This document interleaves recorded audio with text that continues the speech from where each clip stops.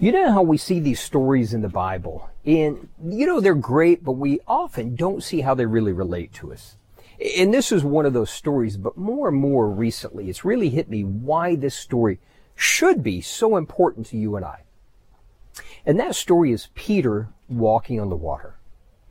Now, you're probably familiar with it, and the backstory is Jesus has sent the disciples ahead in the boat while he stayed and prayed. And so they're out in the middle of the lake. It's gotten dark. A storm has come up. They're afraid. Now, Jesus comes out to them walking on the water. And when that does, their fear is gone. Okay. But that's not the part of the story I really want to focus on today. What happens at that point? And this is really important for you and I. See, there's two people or two groups of people here. Now, Peter is as an individual and everyone else. And what does Peter do? Peter says, Lord, call me out to you on the water.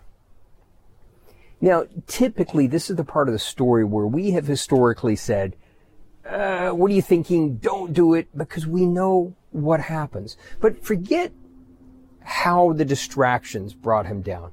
Think of the boldness and the step of faith that he took. See, in my mind, that boat represents our comfort zone. And everybody else, now that the storm is not so scary, is quite happy to just stay in their comfort zone. But Peter boldly says, call me to you. And he gets out of the boat. Again, you know the story. He gets out of the boat and he starts walking towards Jesus. He is participating in the miraculous. How cool is this? But the problem is the distractions creep in, the challenges.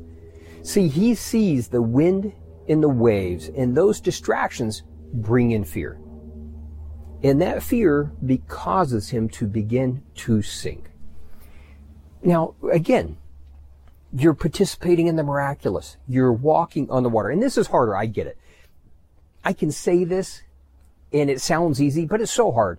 When you're walking on the water and you see the wind and the waves, it's so hard to ignore them. But we need to. How much harder is it for the Lord? He's already got you walking on water.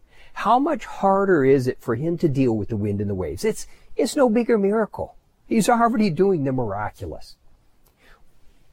We're walking on the water and we let those things distract us. And so here's the reality. Don't. But, and when it happens, because it will, here's the thing, nobody did it perfect but Jesus. We are going to begin to sink once in a while because we got our focus off of Jesus and onto the challenges. And so there are moments we will begin to sink because we're not perfect. And Jesus doesn't rebuke him for trying. Jesus doesn't rebuke him for coming out. What does he say? He says, where was your faith? In other words, where was your trust in me? Come on. So again, I said this is a story that really should relate to us. See, all of us should be continually getting out of the boat and walking on the water. Now, I'm not talking about just kind of blindly jumping out. Peter said, Lord, call me. So, yeah, Peter was the initiator, but he sought the Lord before he did it. So whether you're climbing out of the boat, coming to the Lord, whether it's a new job, a new business.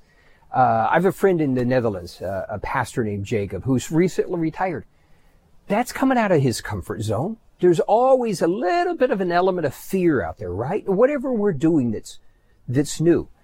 When you're getting out of the boat, whether you initiated it, whether you got pushed out, your business closed, whatever the case may be, when we get out of the boat, when we get out of our comfort zone, we are in a position where we absolutely have to trust and rely on the Lord.